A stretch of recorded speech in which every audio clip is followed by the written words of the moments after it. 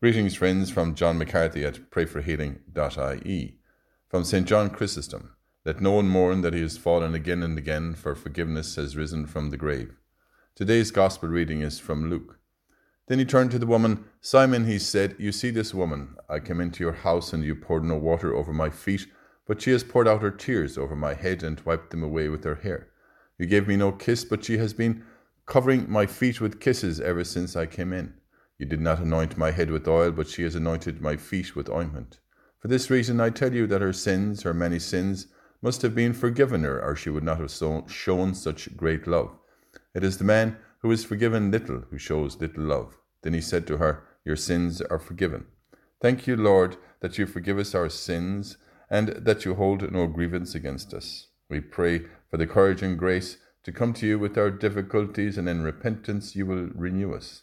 As we reflect today on the woman who anointed your feet with ointment and her great love, give us the grace to act with decisions to love in our own lives, as we pray together and say for one another. Hail Mary, full of grace, the Lord is with thee. Blessed art thou among women, and blessed is the fruit of thy womb, Jesus. Holy Mary, Mother of God, pray for us sinners now and at the hour of our death. Amen.